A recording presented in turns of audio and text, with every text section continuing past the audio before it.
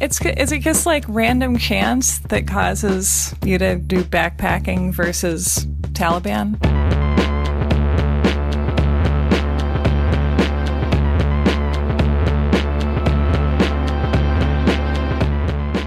Welcome to You're Wrong About, the show where we take you to the backcountry of history, the forgotten trails and cabins, and lead you up craggy mountains, and then we all have a mountain house dinner. Are you saying that because you're in Vermont? Yeah. Are you literally looking out the window and composing a tagline? Yes, I'm sitting here drinking milk from a glass bottle right now. I am Michael Hobbs. I'm a reporter for the Huffington Post. I'm Sarah Marshall, and I am a writer/dog sitter currently at work on a book about the Satanic Panic. And today we're talking about the American Taliban, John Walker Lindh. Was he called the American Taliban at the time? Oh my God. This was a cover story in Newsweek that ran in early 2002 with his face on the cover and the giant headline American Taliban, and it was a huge deal. Newsweek and Time covers and People magazine are like the fossils of deciding our cultural sort of eras. You know, it's like, oh, it's the Nancy Kerrigan Zoic. Yeah.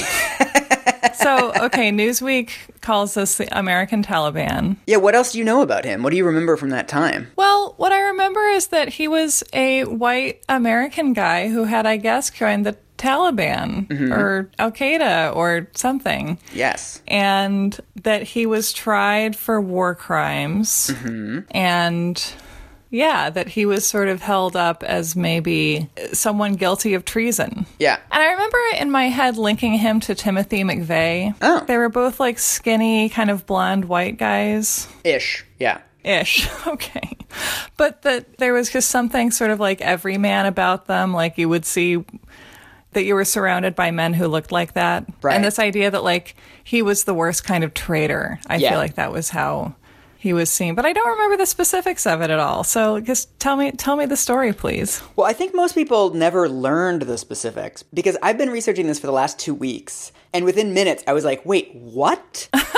So he was never a member of Al-Qaeda. He never attacked Americans. He never planned to attack Americans. He never, in his life that we know of, expressed a desire to attack Americans or even negative thoughts about America. The closest thing we have to anti-American sentiment is that his parents at one point invite him to come home. And he says in an email, I'm not that wild about the idea of coming back to America for the holidays. That's it. That's like every kid that studied abroad has written that sentence in an email to their parents. I want to stay in Spain, in Barcelona. So, I mean, one thing that's really interesting and a theme throughout this story is that everything that John Walker Lindh did abroad really has nothing to do with America at all. Like, he didn't really have strong feelings about America that we know of, but it's very hard for Americans to accept, like, this isn't about you, man. We're so vain, we probably think this terrorism is about us. And another thing to keep in mind for this is that he's a bad mascot for any point you want to make. If you want to tell a story about the radicalization of the suburbs and the dangers of religious extremists in America, he's not a great mascot for that. But he's also not a great mascot for the excesses of the war on terror and pulling innocent people out of nowhere and making their lives miserable. He doesn't really fit that narrative either. So he's born in February of 1981 in Washington, D.C. His dad is a former social worker who is at the time working for the Department of Justice as a lawyer. His mom is a photographer housewife thing. Photographer housewife thing. That's just like the mom and the Stepford Wives.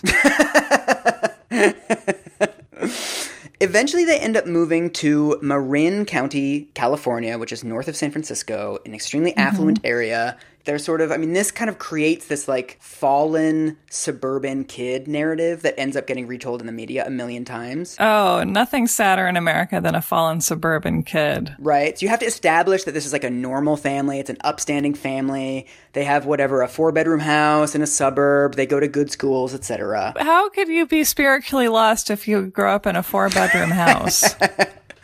Well, that's the thing. So basically, as early, like from the earliest days, John is kind of a wayward kid. He's really sick when he's in middle school. He has some intestinal digestive thing, and he's so sick that he has to be homeschooled.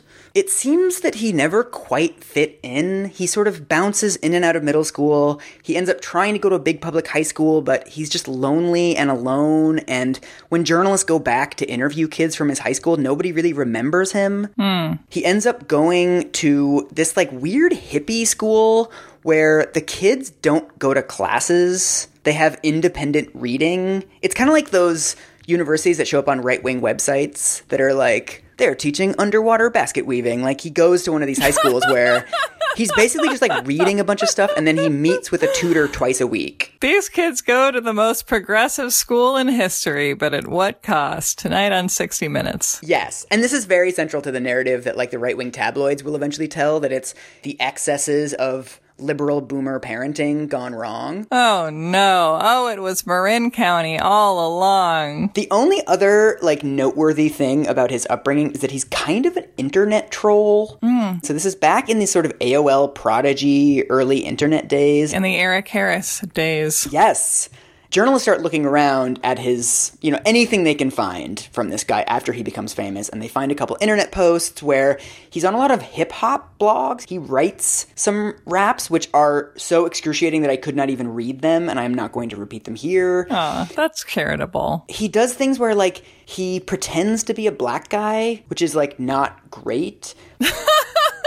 But then he pretends to be a black guy to, like, yell at other people for being racist. Interesting. So he's like, I'm black and I'm 35 years old and you shouldn't say mean things about black people. Well, that's nice. And then the big thing that happens in his childhood is when he's 16, he reads the autobiography of Malcolm X. Oh my God, we shouldn't give children so much time for reading. They'll end up reading Malcolm X. I know.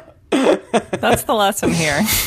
He also sees the movie, which comes out around that time. Oh, yeah. You know the scene in the movie where he goes to the Hajj at Mecca? It's this extremely important event in the life of every Muslim, and John is really struck by this, that there's this devoutness, there's this kind of simplicity of people who, aren't drinking, and they aren't mistreating women, and they're very traditional, and these very traditional kind of old school beliefs. He's really struck by this. And so he joins a mosque, the local mosque in Marin County. That's very sweet. Yeah, this becomes the community he's been looking for, right? It doesn't seem like he ever really had a group of friends. And so he kind of finally finds a thing. Yeah, this all seems, like something that as a parent you would feel pretty good about. Yeah, and it's also on some level, I feel like, game recognized game, that what his dad says later is that I'm a Catholic. Islam is not actually that different from Catholicism, right? There's one deity, right? It's telling you, like, don't stay out late, don't treat people poorly. Like, it's all basically the same stuff that Catholics are teaching their kids. So his parents don't actually see this as all that exotic or all that weird. And another thing to keep in mind for this is that this is before 9/11. So the cultural construction of Islam back then was completely different. Like, it's so hard to recreate this time now. Yeah. Like, there were no political connotations associated with Islam at that time at all. Yeah. So he ends up taking some equivalency exam. He ends up essentially finishing high school when he's 16. And then a little bit after that, when he's 17, he tells his parents that he wants to move to Sana'a, Yemen, and learn Arabic. Wow. And so, again, Yemen was a completely different country then. Yemen was referenced on an episode of Friends, and that's what people knew it for at the time. I can attest to that. And so his parents basically consider this about the same as a kid that wants to study abroad in Malta, right? They're like, it's kind of weird, but it's like an international school, and our kid wants to learn Arabic, and lots of kids study abroad. It was on Friends. It was on Friends. So he moves to Yemen, and I think this actually happens with a lot of people. You have these issues in your life, you have these challenges, and then you think that moving to a different place or drastically changing your circumstances is going to change things. Yes, that's why people get bangs. Yes! So his version of getting bangs is basically moving to Yemen, and the minute he gets to Yemen, exactly the same thing happens. That there's other kids at his language school, he doesn't really fit in with them. A lot of them are kind of typical sort of spring break style study abroad students. They're there in Yemen to party and hang out, and yes, they're learning Arabic, but they're also like, you know, smoking hookah and drinking alcohol and these kinds of things that he is really not into. Like he's super, super devout and super just clean living, wakes up at 5 a.m. every morning. Yeah, he's a little straight edge. Super straight. Yeah, exactly. There's a girl from Texas who's walking around with bare sleeves, and he's kind of like, I don't know if I'm like comfortable with that. Like he's becoming much more devout and having these much more traditional beliefs. As young men seem to tend to do at that age, if they're going to do it. Yeah, I mean, the whole thing is just so 17 to me. Yeah. You find this idea and it's cool and new, and you don't really see any of the nuance in it. Mm-hmm. You're sort of looking around at other people and saying like, well, they're not doing it right, or like they're not Muslim enough. This is the way that you join stuff when you're a kid, that you have this extremely one-dimensional understanding. This is why people join fraternities at this age, too. Yeah. You know, yeah, and football teams are the same thing. Like these units of intense camaraderie, you know, that come through like shared belief and often a belief that's adversarial in some way. Right, totally. So basically, he's kind of bored. He's drifting away from the other students. He's not all that excited about this language school after a few months. He ends up dropping out of the language school and just sort of bumming around, hanging out in Yemen, looking for a mosque that better fits his interpretation of Islam, like how he wants to use the religion. He ends up sort of out in the suburbs of Sana'a at this other mosque where he finds a community that's much more suited to him. And so what starts to happen is he starts to get insulated from outside information. So there's a bombing in 1998 where a U.S. embassy in Africa is bombed by radical Muslim terrorists. And his mom emails him, and she's like, some Muslims did this, you're Muslim, like, how do you feel about it? And he writes back and he says, well, it's actually the American government that did that. It wasn't Muslims. This is seen later as the radicalization process is starting. But as someone who has spent a decent amount of time in rural areas of developing countries, that's just sort of the way that information travels in those countries, right? Where it's like, a lot of it is by word of mouth. There's not a lot of institutions of journalism or institutions of reliable information or what people consider reliable. And are used to the media being perhaps used as outlets for political narratives that may or may not be true. And there is a lot of anti-American sentiment throughout the Middle East for understandable reasons that go back like 100 years.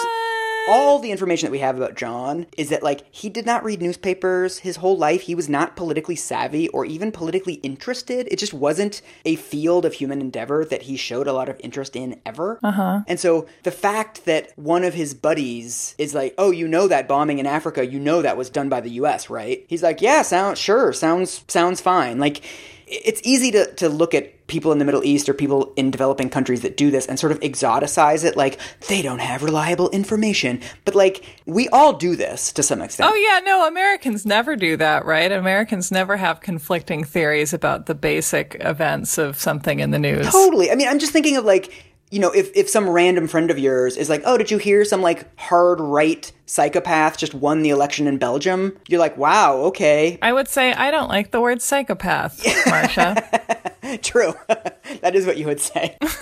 But then it's like, because you don't really care that much about Belgium, you're not going to, like, go on Wikipedia and, like, fact check for yourself. And so 3 days later, when somebody's like, hey, what about those elections in Belgium? You're like, yeah, this guy's crazy right wing. What's going on? That might not be true, right? Your friend might be like, that's not true. Like, you're being radicalized. He's not right wing at all. I would be like, I trust Marcia about Belgium. Yeah, exactly. You're like, I don't really care that much. Like, I'm just repeating, like, very scrap type information that I've heard and just sort of repeating it without really thinking about it too much. Like, that's kind of the entire premise of this show. Like, we all do this. Yes, that all of this is an endless game of telephone. Yes.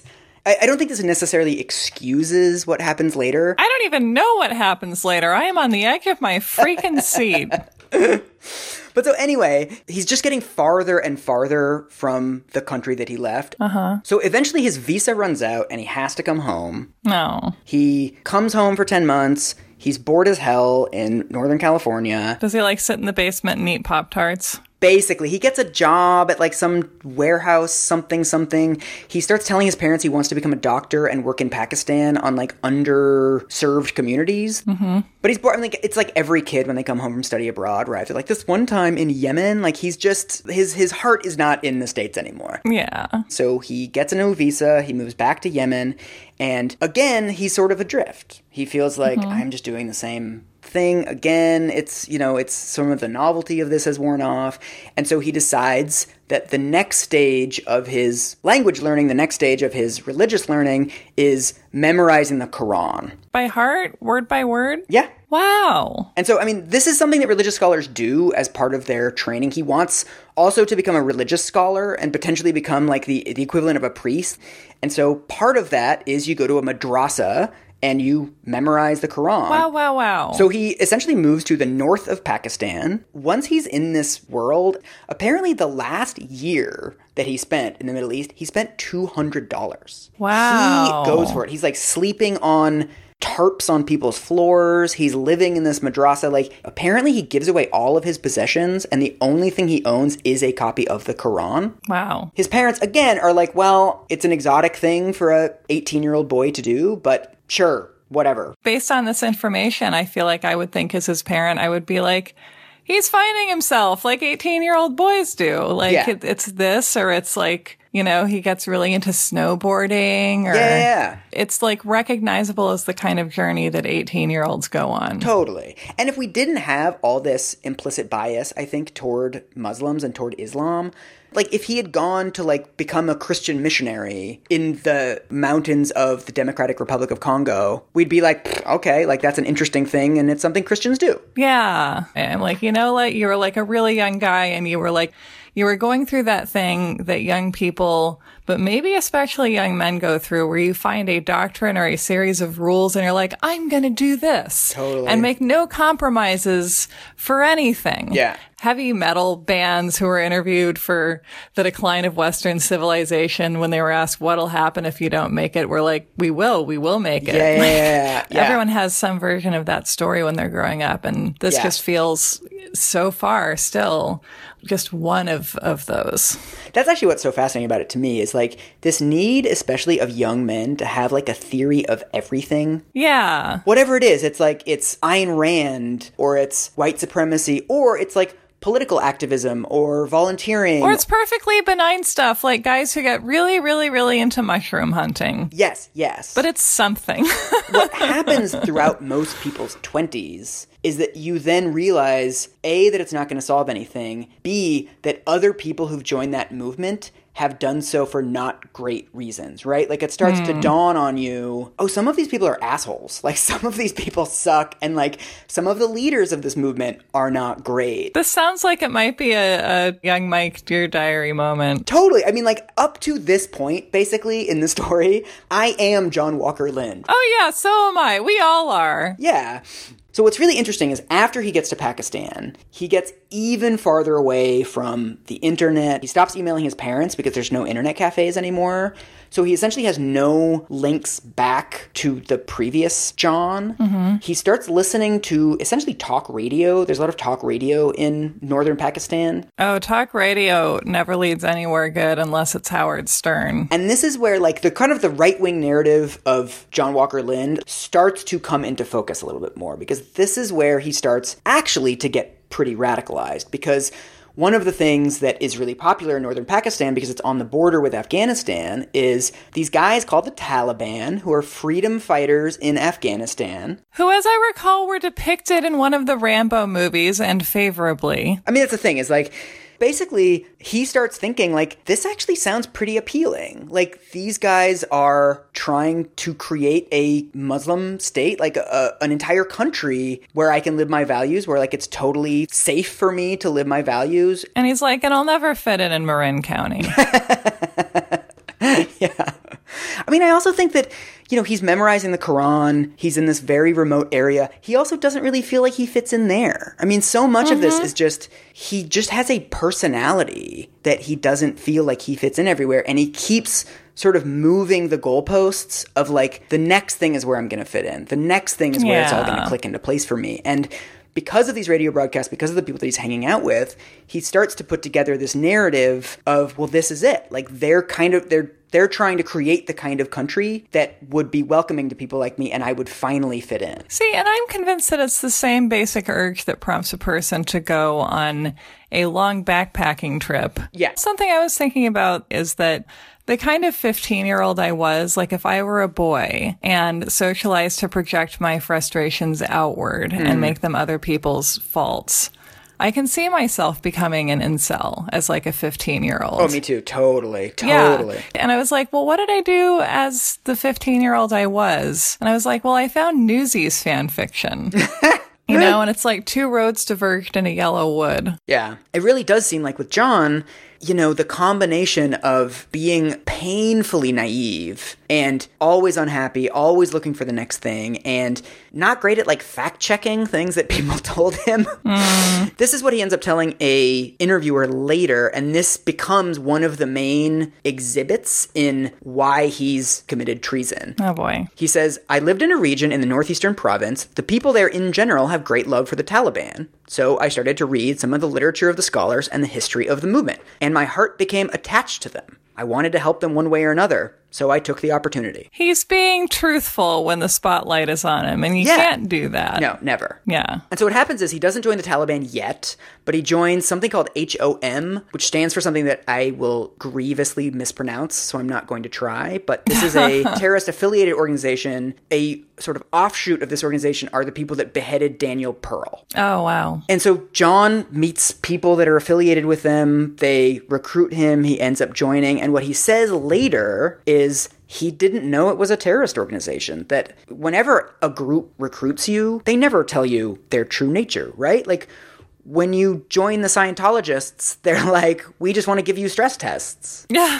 Listen, the U.S. Army doesn't advertise joining up with footage of the My Lai massacre. You know, it's in the interest of every militaristic group to camouflage its true intentions for its fighters. The moral and the legal principle that I've been struggling with in figuring out what I think about John Walker Lindh the last 2 weeks is there's some level of like naive is okay, right? But there's a point where naive becomes negligent. If you think about Enron or something, right? Like if you join as an intern at Enron in 1998, I wouldn't hold random HR people and secretaries accountable for what was happening at the top of that organization. No. But then on the other end of the spectrum, you can't just like join the KKK and be like, oh, I had no idea they had some problematic views. Like, no. I expect you to do some basic due diligence, right? Both of those cases are very easy. John obviously is somewhere in between, but there is a line where naive becomes negligent, and sort of what you feel about John really comes down to where you put that line.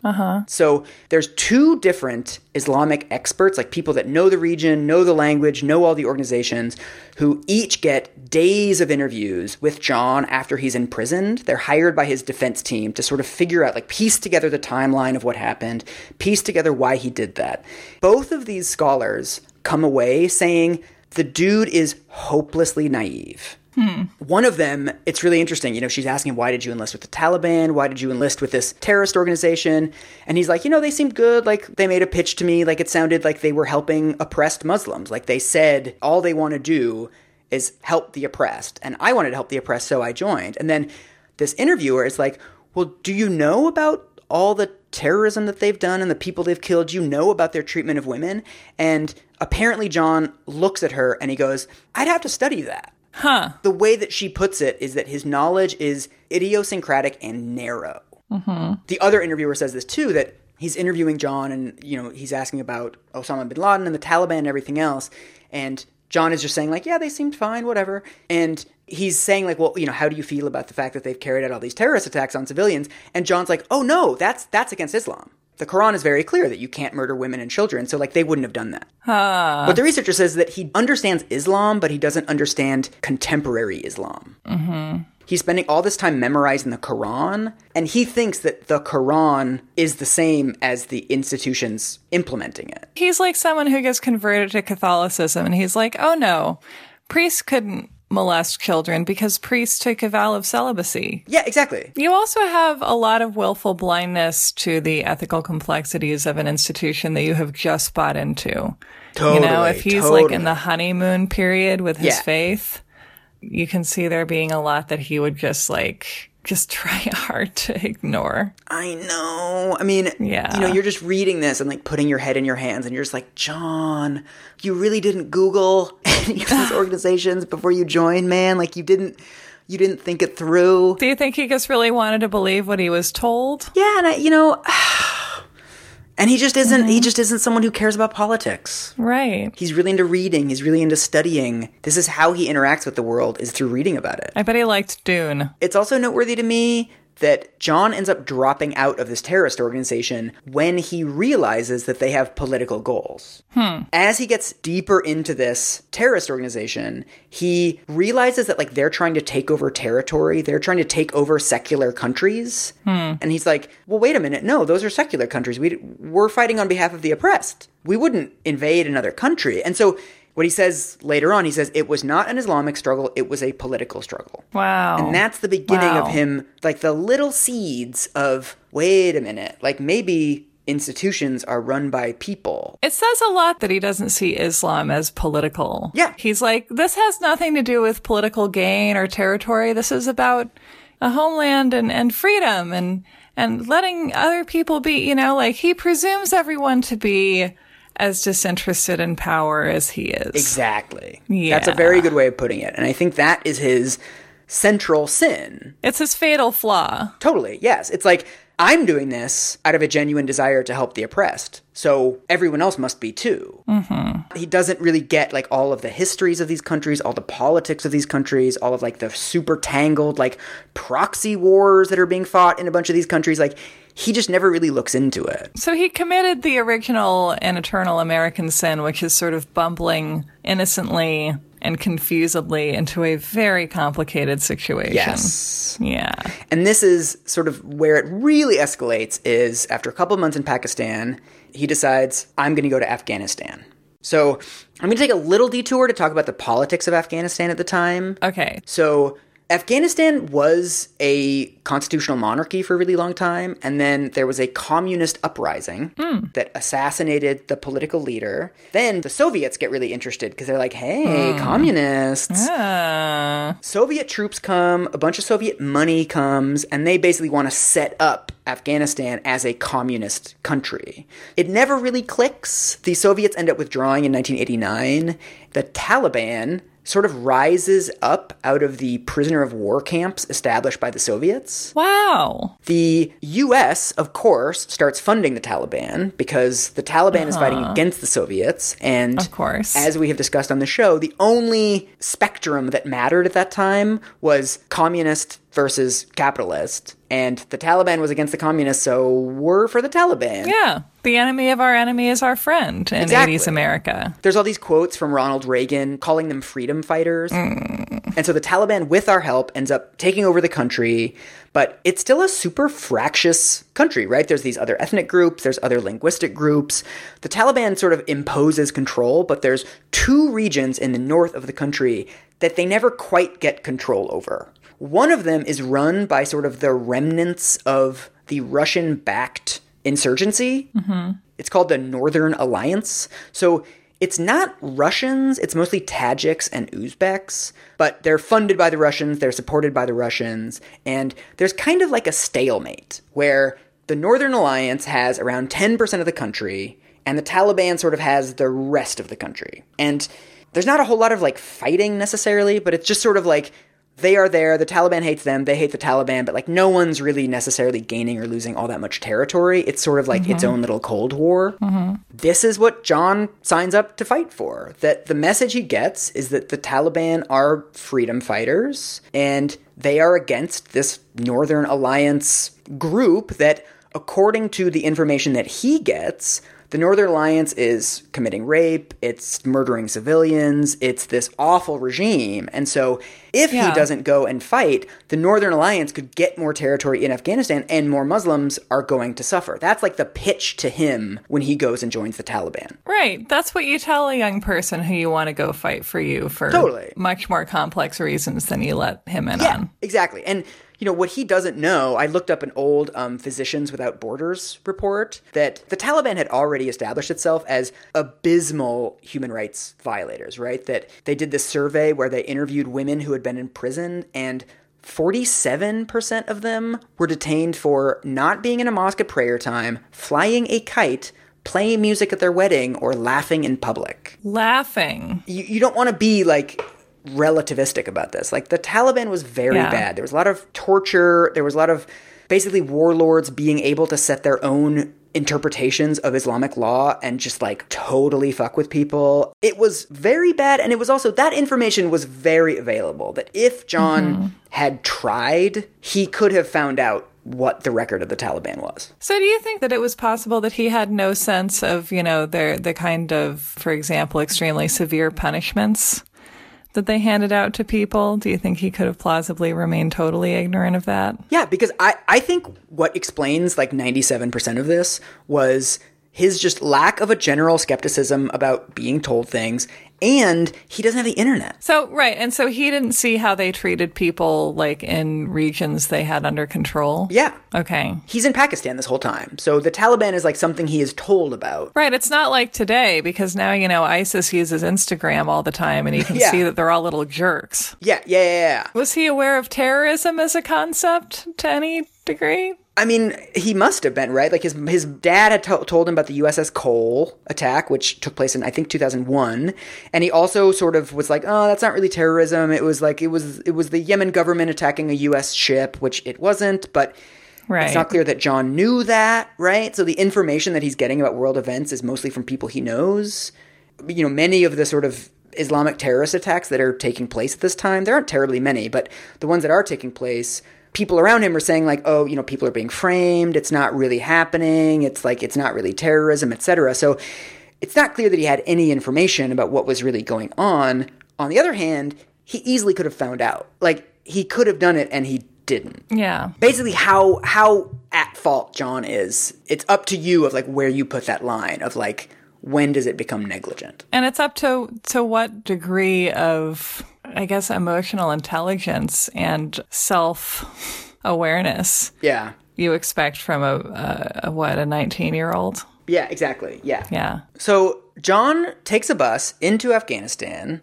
He somehow finds a recruitment booth or something. I don't know how logistically he does it, but he joins the Taliban.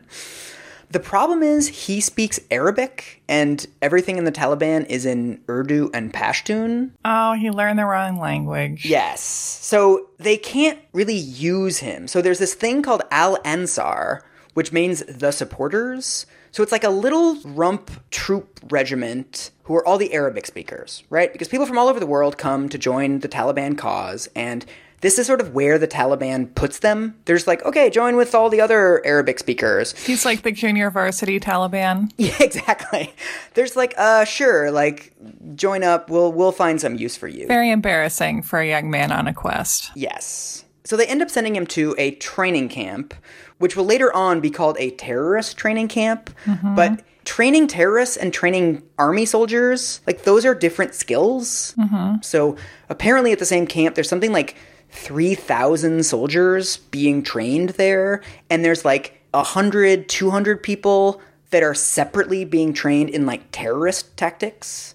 So this gets called an Al-Qaeda training camp. It's accurate that Al-Qaeda is being trained there, but John did not go through Al-Qaeda training. I am realizing as you're saying this that I could not tell you with any confidence what exactly Al-Qaeda is.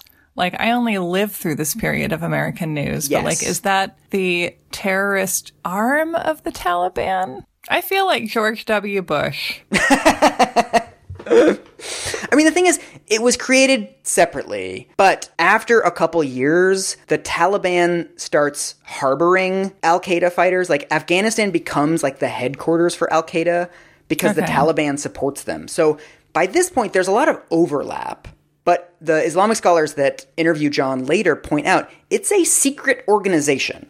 You don't just go on Craigslist and click on like apply and then fill out your resume and join Al-Qaeda. Like it's a underground network. It's not something that is advertised to people. So there is no evidence of any kind that John ever joined Al-Qaeda. So even the indictment that the U.S. government files on him later does not say that he joined Al-Qaeda. It is very careful to say things like he trained at an Al-Qaeda camp and he met with Al-Qaeda affiliated individuals.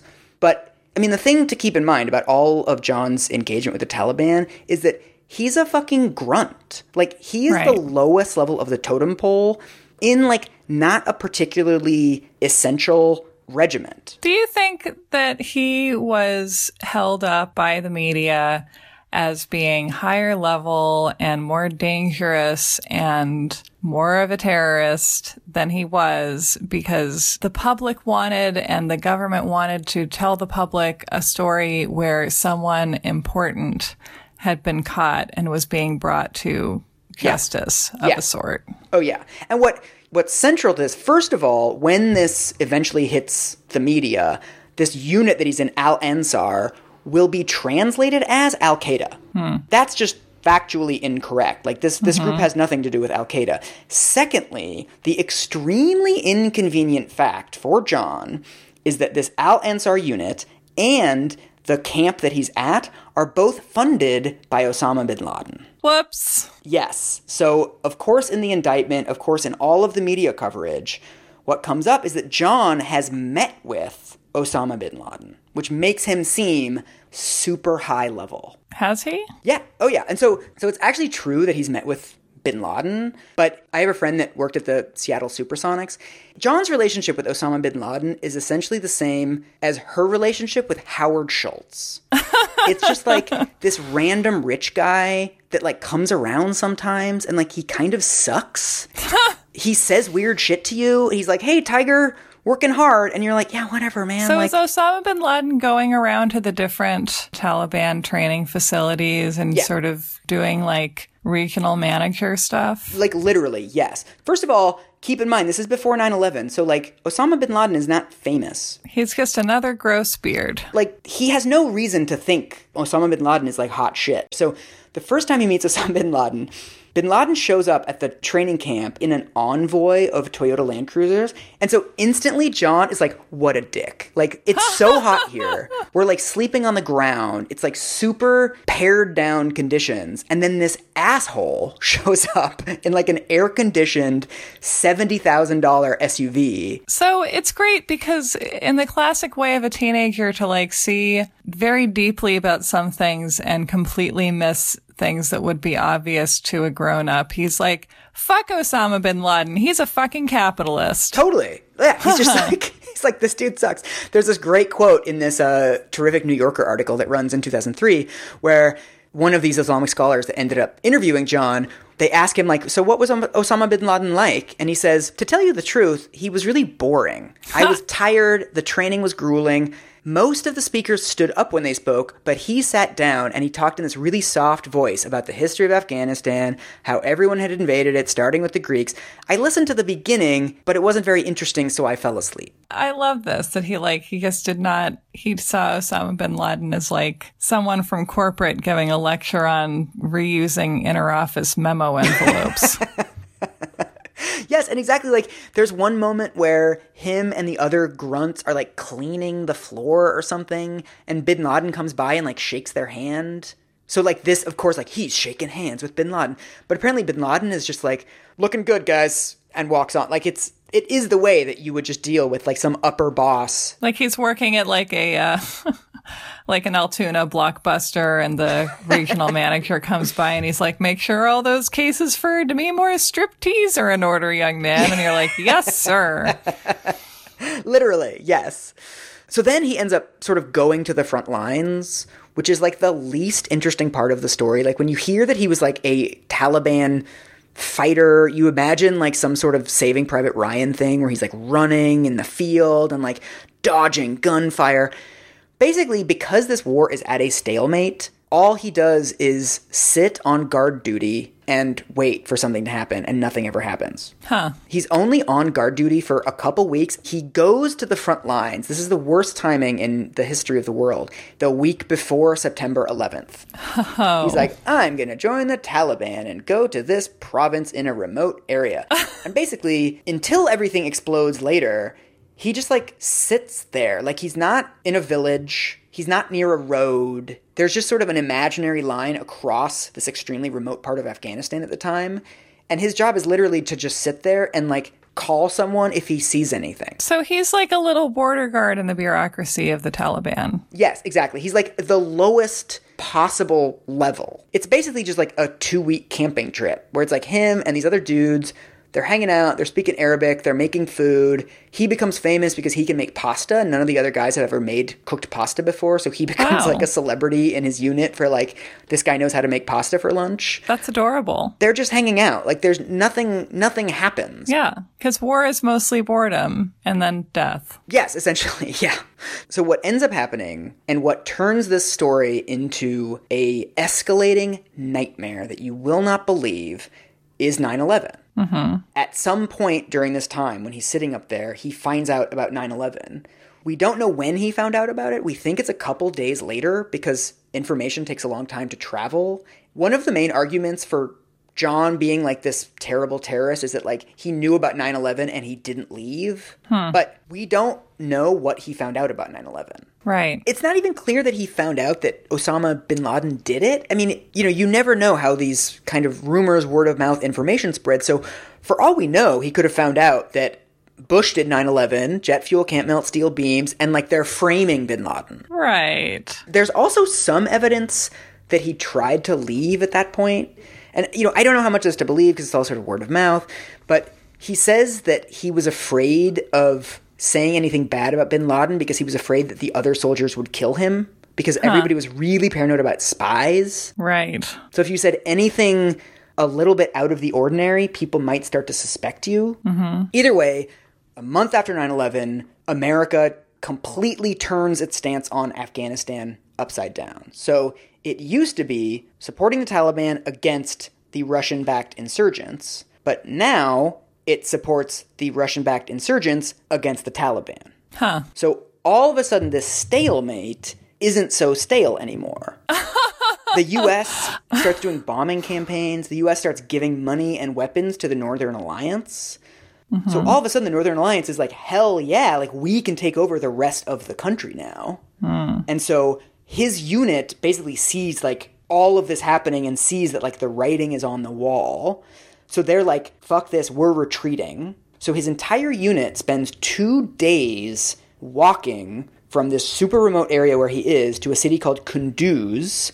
1/3 of his unit dies on that walk. What? Yeah, because there's there's no water, there's no food. They just have to keep going, and they basically collapse by the side of the road. That's terrifying. That's harrowing to think about. So at the time, the Northern Alliance is being run by this guy named Abdul Rashid Dostum, who's basically a warlord. He's been running the Northern Alliance for a while, and he is known as a total brutal asshole. So his signature move is when he captures Taliban fighters, he castrates them alive and then locks them in a shipping container to let them die. Oh my God. He's awful. That's a lot. And so what's driving the surrender is every single person in John's unit knows that if they fall into the hands of the Northern Alliance, that's what's going to happen to them, right? So this is what motivates them to do this insane walk for 2 days. Yeah, so much better to die nonstop walking when you put it that way. Seriously. And so they end up getting to Kunduz. Eventually, one of like the leaders of the unit somehow contacts Dostum and negotiates a surrender. He says, look, we'll give you $500,000 if you put us on trucks, drive us to the rest of the Taliban forces, and like we'll all pretend that this never happened. So this evil warlord Dostum agrees. He makes all of them surrender. Each soldier has a rifle and 2 grenades. That's all they get. That's like the only weapons they get for this campaign. And so he takes all of their guns, he takes all their grenades, puts them all onto these trucks, and then immediately breaks his promise. Ah. So instead of taking them back to the other troops, he decides he's going to give them to the Americans for interrogation. Oh. Classic warlord, to be fair. And so it's going to take a while for the Americans to get there, so he drives them to this fortress. I don't like where this is going. It keeps getting worse, Sarah, for like the next 17 years. It's awful. Okay, all right. So he drives them to this fortress. It's got a basement thing that's like kind of prison-ish. Oh, God. This is quite a horror movie we have happening. One of the things with, whenever you're dealing with prisoners of war, the understood problem with that is that there's far more prisoners of war than there are troops. There's only about 80, 85 Northern Alliance troops, but there's 500 prisoners of war at this point. So there's sort of this mounting tension as the Taliban soldiers realize they've been had, and the Northern Alliance soldiers realize if these guys want to do an uprising, we would struggle to contain it. And so what happens as soon as they get there, one of John's colleagues smuggled one of his grenades into the fortress. In his ass? No, I mean, I think like in his jacket. Okay. I think they're like really large grenades. All right. In the eventual movie about this, you can just imagine sort of zooming in on this guy's face as he reaches into his jacket. Yes. And then zooming in on John's face as he starts to realize what is about to happen. And the guy pulls the pin, throws the grenade. So he pulls out the grenade goes off. And then, sort of in punishment, the Northern Alliance guys shoot a couple of the prisoners of war. So the uprising doesn't happen. It's just one grenade and no casualties. Rats. But this, of course, increases the tensions, right? Because it's they sort of know these guys want to fight back now. And so they put all 500 of these, or however many people are left, they put them all into this basement dungeon. They throw a bunch of grenades down the airlock. Oh, my God. Into this extremely confined space. Oh, my God. So they go off. John gets some shrapnel wounds. He basically curls up into a corner and tries sleeping, but of course doesn't get any sleep. Are they tearing off people's limbs and stuff? Is there carnage? It's screaming people and bodies. It's the worst thing imaginable. Yeah. So the next day, there's 2 CIA agents that get there. Nobody knows they're CIA agents because they're both just wearing sweatshirts and jeans. One of them is named Johnny Michael Spawn, and he becomes important later on. But these 2 CIA agents, they start pulling Taliban soldiers out kind of one by one to interrogate them. So there's actually footage of John being pulled out of this basement, leaned up against a tree, and they ask him a bunch of questions. And he just kind of doesn't respond. He doesn't know who they are. He says later that he thinks they're mercenaries of some kind. They're bounty hunters and that they're going to basically buy him. Yeah, who the fuck would you think they are at that point if they're wearing sweatshirts and you've just been through that kind of an experience? Yeah. And then, sort of, as half the prisoners of war are outside being interrogated and half are still in this basement, suddenly somebody sets off another grenade. Wow. John has no idea any of this is happening, but essentially a war breaks out. Oh, God. So all of a sudden there's sort of this prisoner uprising where people come flooding out of the basement. They try to overrun the Northern Alliance. The Northern Alliance just starts spraying machine gun fire into this group of prisoners. This guy Spawn also pulls out his weapon, just starts shooting all the prisoners that he can in this kind of wave. He ends up getting shot in the head and killed. He is the first casualty of the war in Afghanistan. Oh, God. All of this melee is happening around John, and he's basically just sitting up against this tree, has no idea what's going on. He tries getting up and running away, but he gets shot in the leg. He falls to the ground. He spends the next 12 hours pretending to be dead as bodies are piling up around him. Then at night, somehow he gets back to this basement where essentially all the prisoners of war that don't want anything to do with this, that are we surrender. That's where they're all huddled at that point. Ultimately, the Northern Alliance kills all the prisoners of war that had been trying to do the uprising. Oh, God. All of these sort of peaceful, we surrender prisoners of war are just in this basement. Oh. They spend the next 7 days in this basement. The Northern Alliance starts throwing grenades down. They start shooting down. At one point, they pour diesel fuel into the air duct, so it's like dripping on them, and then they set it on fire. Oh my God. It's burning. There's screaming, there's people dying, there's dead bodies.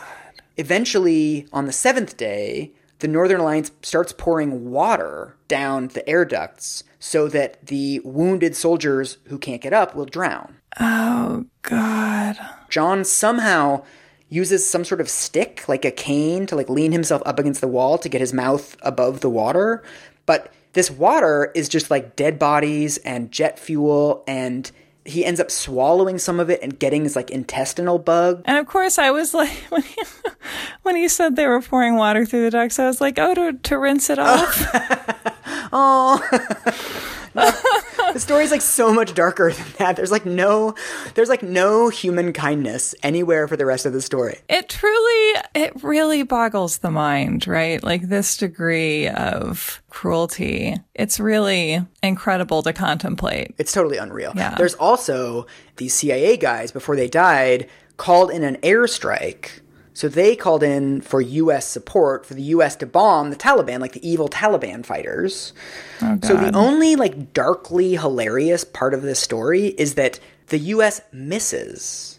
And they drop a 2,000-pound bomb on their own allies, the Northern Alliance. Oh my God. So this whole thing, God, this is like an 18th century novel. This is like Candide. Yeah. It's like the last 2 episodes of every season of Game of Thrones, where you're like, oh, like she escaped from the rapist. And then it's like, oh no, she's with a worse rapist now. Like it just keeps getting worse.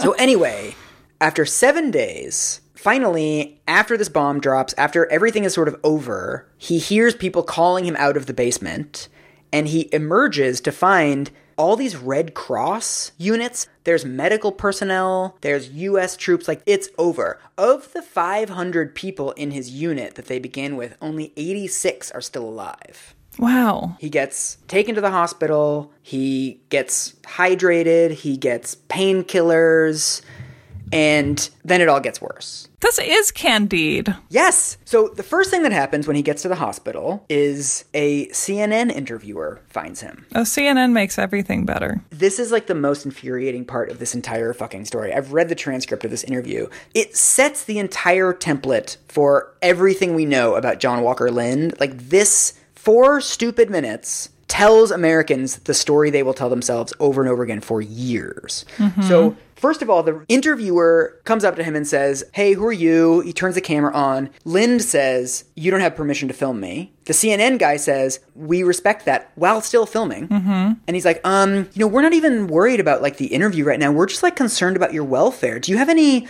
messages you want to send home, whatever?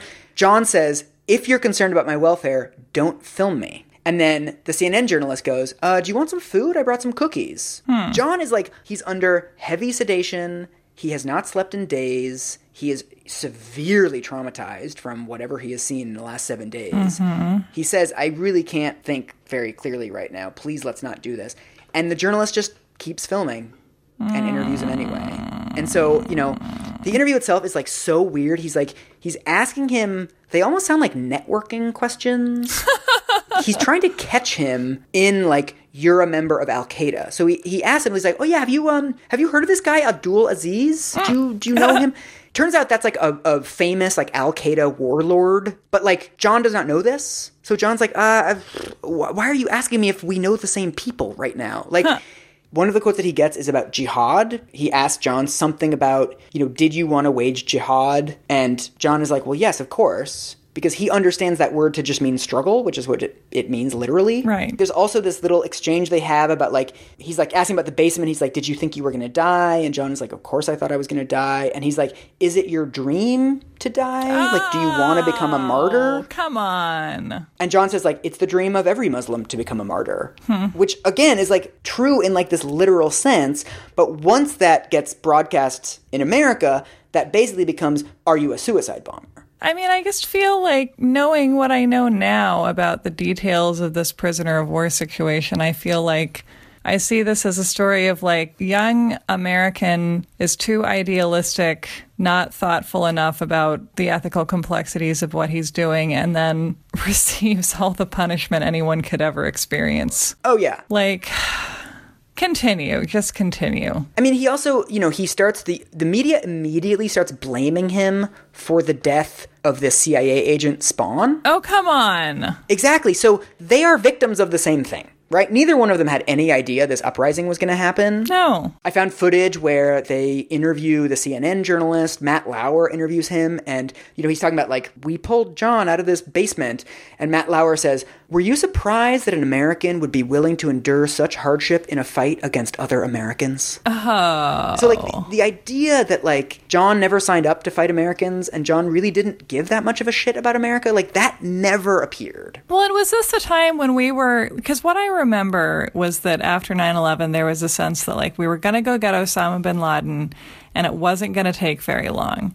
Yeah. And I remember, for some reason, vividly remember Bruce Willis being quoted in a magazine saying that he would, like, pay the CIA or whoever to, like, put him alone in a room with bin Laden. Oh, my God. There's just this feeling of, like, of real bloodlust for the people who had planned September 11th. Absolutely. And so it feels like we wanted to get our hands on someone who mattered and totally. We're willing to jam someone into that template. And so, I mean, one of the things I found this really interesting analysis of this, that in the month after John was captured, there were 581 news stories about him. Mm-hmm. What's really interesting is that in his little Arabic-speaking unit, there was another American. Oh, hey. However, the guy's name was Yasser Hamdi. Uh-huh. And basically, because he's Arab, the rest of the country is kind of like, oh, okay. Yep. He only appeared in the media 13 times. And so a lot of the narrative around John was sort of this betrayal of whiteness, this betrayal of sort of Americanness. Yeah, fallen whiteness. Yeah, and that so much of the media narrative at the time, when you read all these old stories, it's always like, how did this nice suburban kid join the Taliban? There's this abysmal Time magazine article from 2003 where they spend 4 long paragraphs talking about John's internet trolling when he was 14.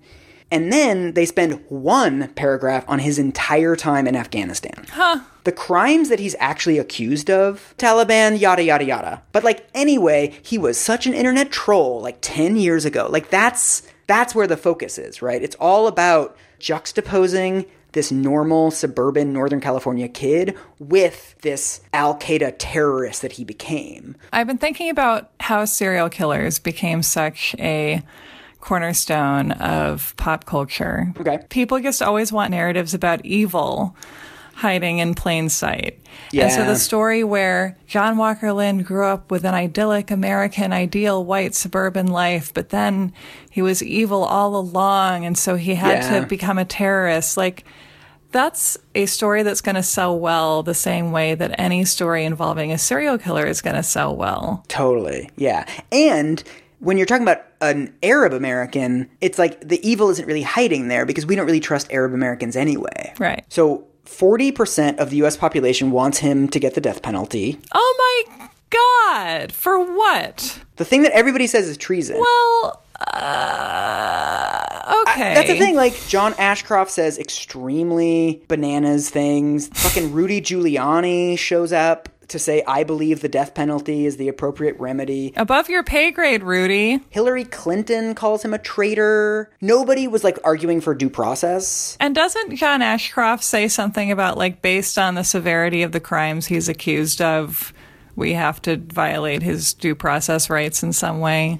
Yeah, so, I mean, this is the ugliest part of the story. John Ashcroft gives a number of press conferences where he says, one of the quotes is, Americans who love their country don't dedicate themselves to killing Americans. John eventually does come back to the U.S., but not for another month. After he goes to this hospital, they transfer him to this extremely remote facility in the hills of Afghanistan called Camp Rhino. Oh, so almost immediately, they strap him to a gurney. They put really thick plastic restraints on him. They don't give him food or water. They don't treat his bullet wound. Oh, God. And they put him in a shipping container. Wow. They wait 2 days. He's totally malnourished. He has no idea what is going on. He's in a blindfold. There's also there's photos of this surface where one in which he's strapped to the gurney. There's another one where a bunch of soldiers have written shithead on his blindfold and are sort of posing around him. That's another one that went public eventually. Oh, wow. Because his father is a former Justice Department lawyer, his dad gets a lawyer pretty quickly. Like, his dad knows how the system works and is, like, super concerned. Eventually, after 2 days, John is called into some sort of interrogation room. They don't tell him that his dad has a lawyer, even though they know that. He asks for a lawyer, and they say, well, there aren't any lawyers here. And then they imply that if he doesn't talk, they're just going to shove him back into the shipping container forever. Oh, God. Oh, God. So they end up basically taking this long confession from him, but they don't actually write down the confession. So the only actual document of this that we have is the wire, like the cable, that the interrogator sends back to the Attorney General. But because no one wrote it down, we can't hear them suggesting things for him to confess to and him then confessing to them. There's no notes. There's no videotape. He never signs a written confession, right? That, like, even if you're a teenage shoplifter, they show you a piece of paper with, like, what are you admitting to? Yeah. That never happens. So the only written document we have is the sort of after-the-fact interpretation by the guy who was interrogating him. That's the only thing that ever gets written down. That's terrible. So finally, this is now 3 weeks since he's been shot, they finally treat the wound. They finally do surgery. All of this is before Abu Ghraib, by the way. We had kind of some plausible deniability about not torturing people in the Middle East at the time, yeah. Although, fascinatingly, most of this was actually known at the time because John's lawyers end up filing a bunch of motions talking about the torture. Yes, but he's a treasonous traitor, Michael. No one cares if we torture someone who commits treason. That's the thing. Everyone was just kind of like, eh. It's, it's just like, I don't understand any cosmology where you think it's acceptable to put someone in a shipping container with no food or water and an untreated bullet wound.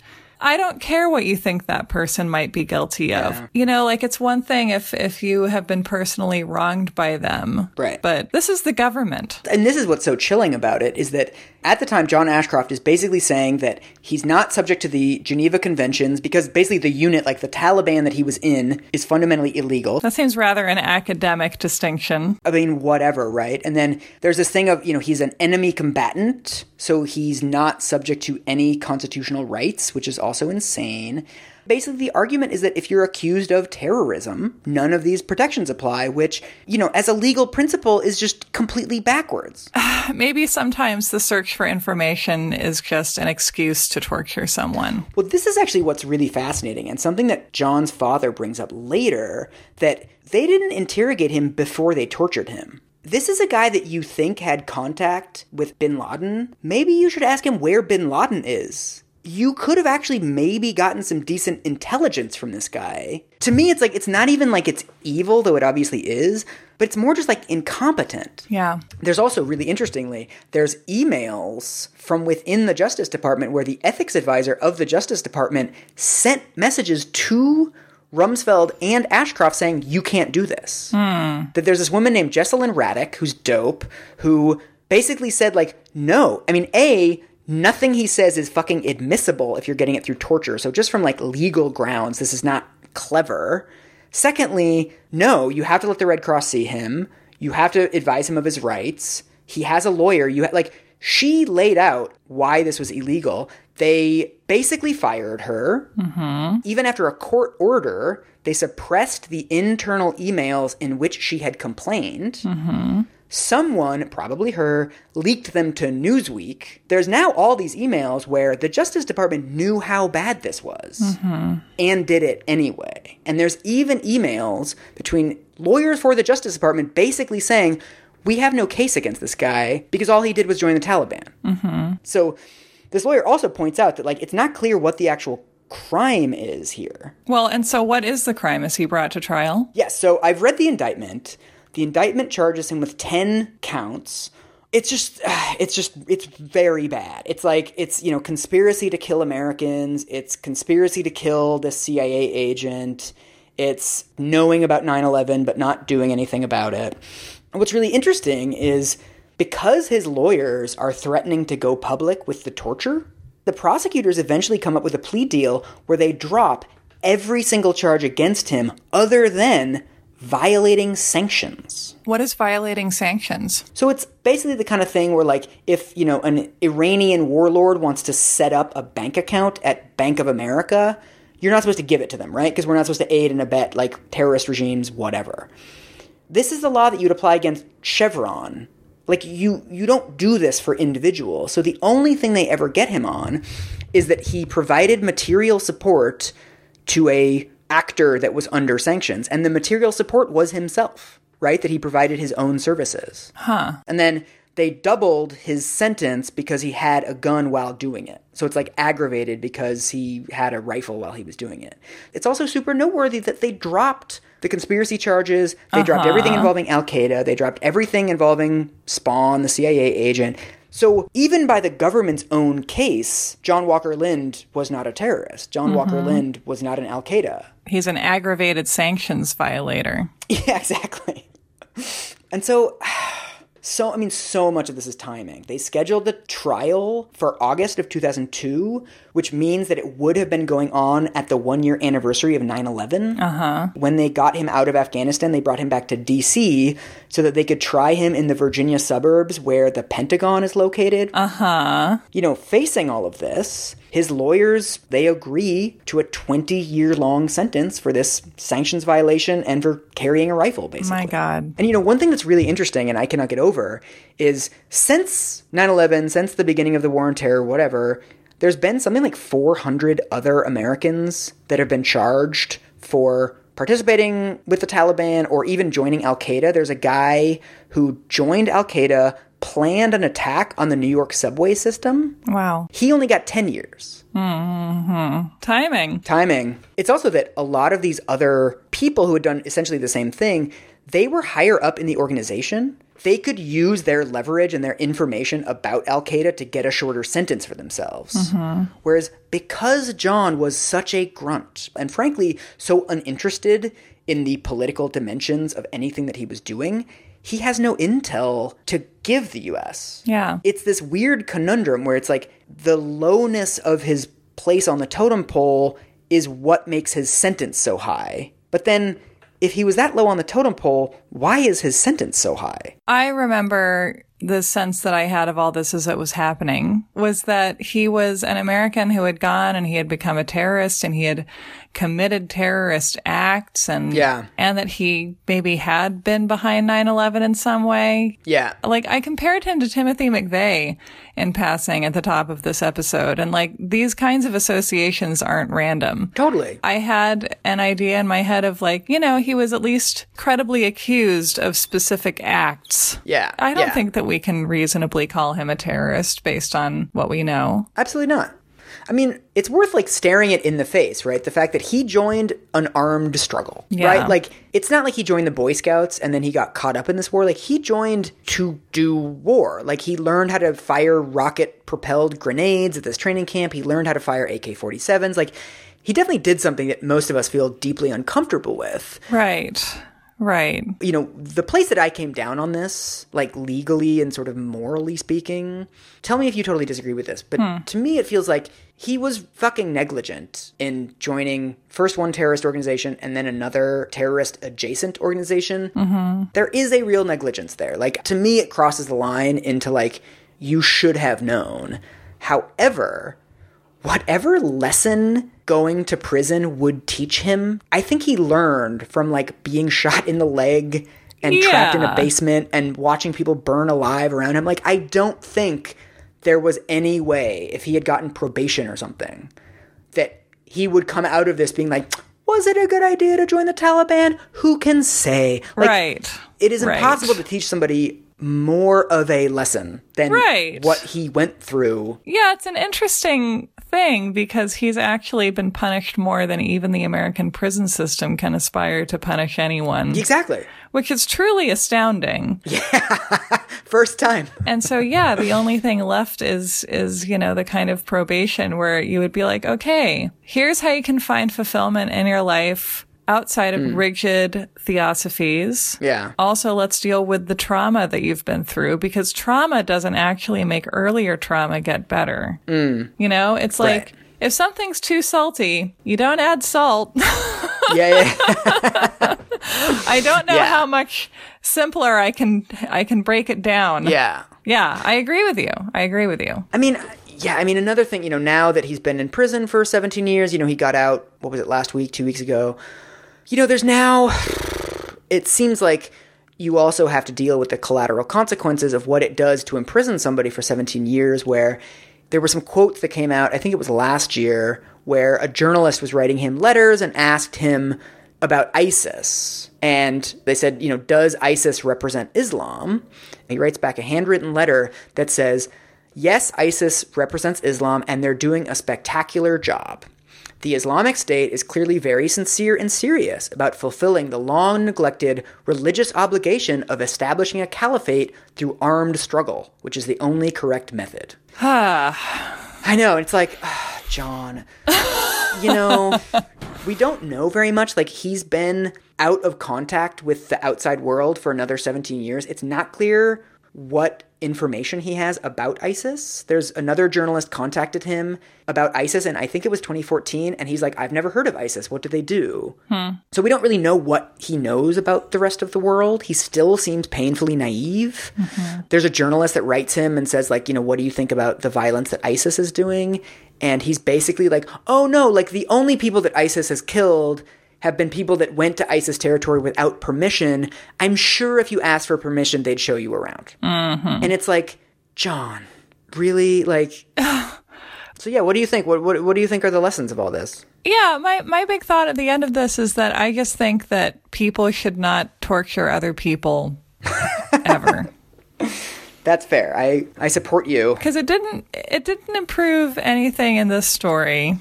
And I feel as if a big part of this was based on our need to believe that it's necessary to torture people sometimes. Yeah. We should say something funny to end on, because this is one of the darker ones. I know. I don't know if I can turn this one around. Why don't we just fade out on discordant laughter? That's usually what we do. Yeah. It's just like usually it's less dark than this. I know. I guess I got nothing. I mean, okay, here's like a possible silver lining. All right. The fact that he is out of prison will cause people to revisit this event or visit it if they never heard about it. And a new generation that never experienced this news or thought they experienced it is going to look at what happened and be like, what the fuck was that about? And that's how progress is made. So Yay! that's something. I just think the biggest lesson to come out of this is never become so famous that people look into what you wrote on the internet when you were 14. Yeah, that's a very good general rule of thumb. I think that's the key. But read my Newsies fan fiction, though.